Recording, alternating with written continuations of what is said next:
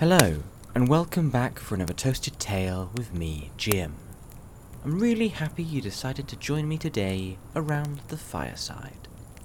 If, like me, you enjoy hearing stories, then you've come to the right place. I think there are interesting stories to be found in every subject.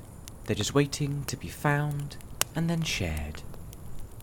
In this podcast, we're going to take a random subject and use it as a seed to do some research, and in that time, I'll do my best to find a story within that hopefully I and you will find enjoyable. So, let's bring in the Wheel of Fortune style spinner, give it a turn, and find out what today's subject will be. Alrighty then. So, today it's landed on the coat of arms of Paris. Now, I've been to Paris before, but I didn't know I had a coat of arms. You know, the sort of thing that, like, a royal family would have on a shield, you know.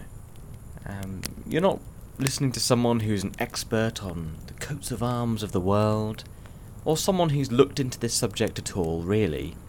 I'm just a guy who likes taking a random subject, finding out some interesting stories within, and learning a thing or two along the way. So as not to keep you all waiting around, I've completed the research on the Parisian coat of arms, and I'm really excited to share with you today what I found. Let's get to it. Firstly, I want to take a moment to appreciate how important stories are, especially the ones we tell ourselves.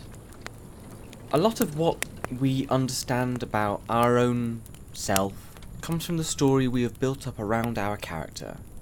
Now, the ability to do this can apply to organisations we've worked for, countries you live in, and how we feel about ourselves when life tugs us along its endless road. For example, if you in yourself believe that you are naturally lucky, you will probably put yourself in situations that will allow your natural luck to win you more opportunities in life, and so progress. If you believe that in your story you are going to be someone who does great deeds, climbs tall mountains, runs great races, then there is a good chance that you will become that person.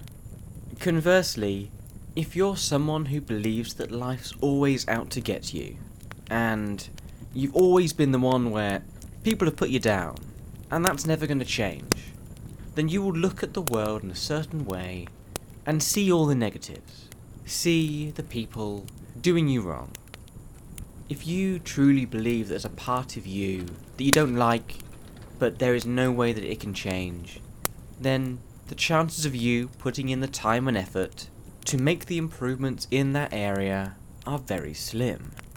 And it has this downward spiral effect as well, because then you don't improve, so then you see the next time that someone takes advantage of that weakness of yours, and you go, again, the world's hit me down, and again, that weakness that's a part of me will probably always be a part of me. Everyone that knows me knows that it's part of my soul.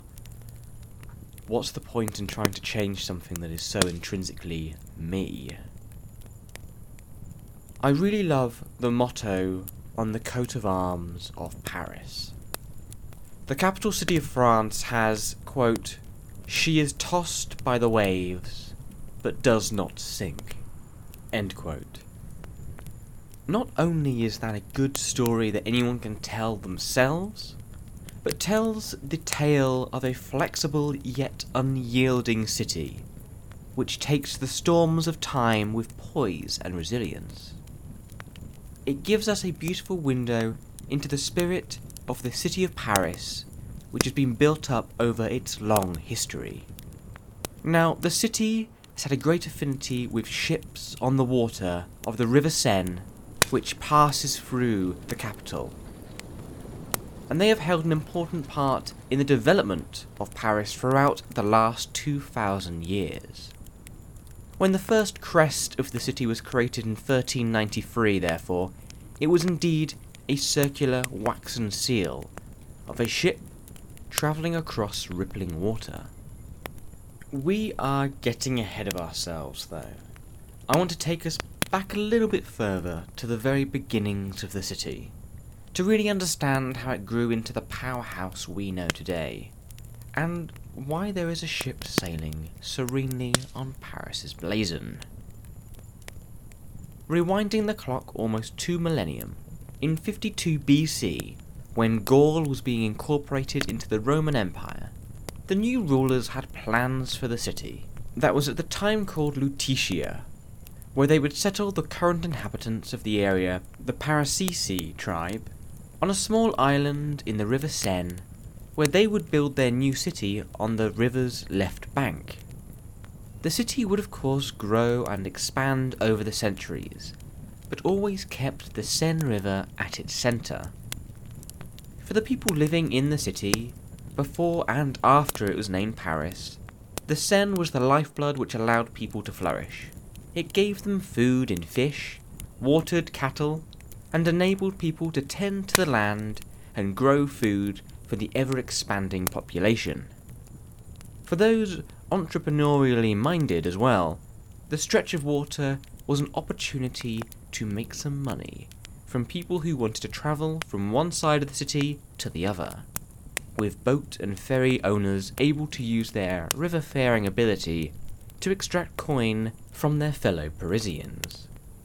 The river was such a powerful force, influencing the rhythm of the city, that in the 13th century, the Prévôt des Marchands, the ancestor of the Mayor of Paris, responsible for the traffic, taxes and public works, was exclusively chosen by the Corporation des Marchands de l'Eau, which is in English the Water Trader Corporation, to have exclusive rights for cruising the River Seine.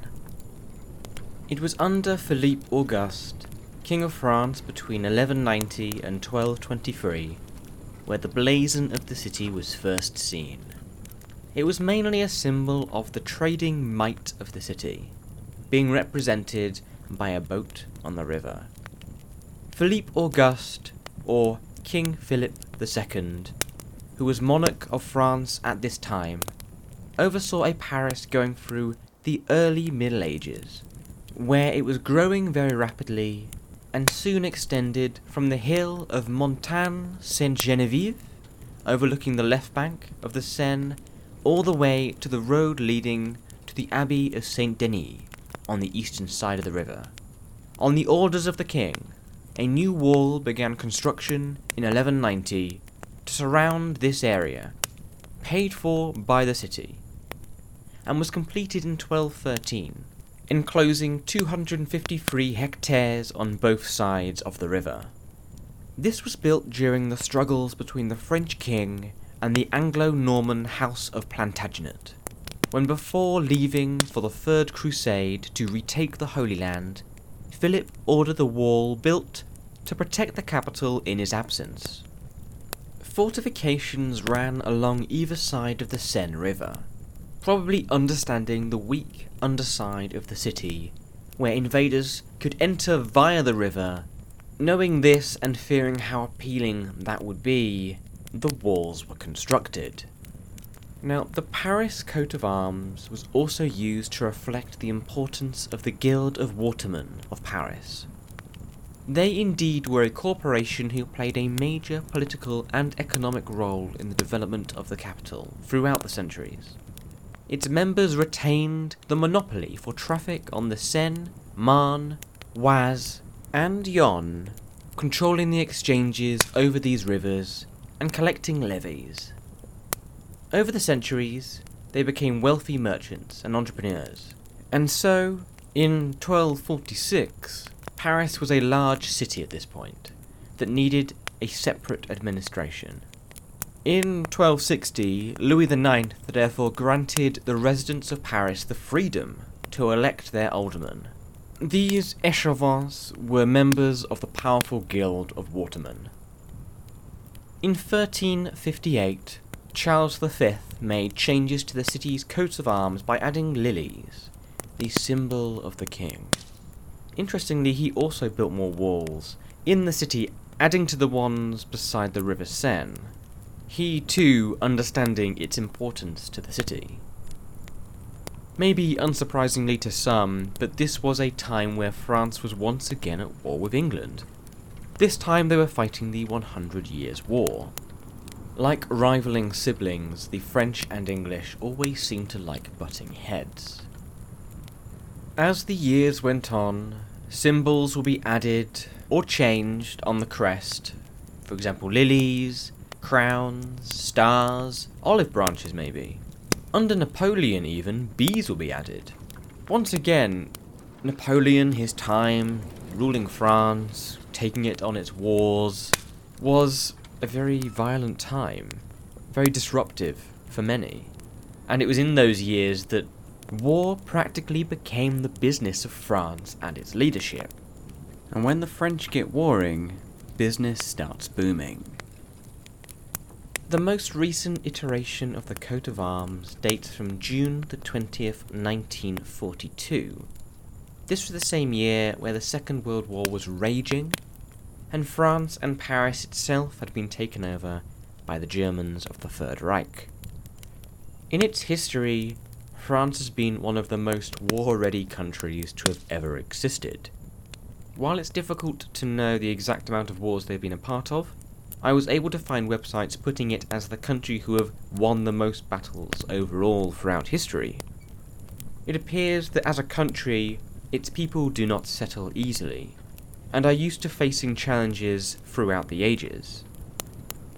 Maybe it's appropriate then that the symbol of their capital is a ship floating on choppy waters, tossed around but never sunk. The story of the city, its country, and its exciting but turbulent past really makes me think deeply about how we, as people, approach the problems we have in life. As in the Latin of Paris's motto, Flutua nec mergetur, if we can be the ship that never goes down, regardless of the opposition we face, we too may be able to be as enduring and impressive as Paris itself. Thank you so much for spending your time with me today around the fireside and giving me a reason to do a deep dive on the coat of arms of Paris. I really enjoyed looking into this subject, learning a bit more about this famous historic city, and being able to share with you the stories I found along the way. If you enjoyed listening to this podcast, then we release new episodes every Tuesday and Thursday every week. You can get updates of when new episodes are released by following me on either Twitter or Facebook. My handle is @podcasttale, and it's there where I post updates of new episodes, what I'm researching at the time, and anything else I find interesting. So follow me @podcasttale for more. If you really like the show as well, then sharing, liking, and commenting on the Toasted Tale podcast on your favourite podcasting platform is a really good way to help the show grow and helps me understand what bits you like, what bits you're not too keen on, and allows me to create a better product in future. So thank you for all who consider doing that as well. I hope you all have a lovely rest of day, and I'll be able to speak to you all again soon for another Toasted Tale, where we can explore another random subject in the world around the fireside.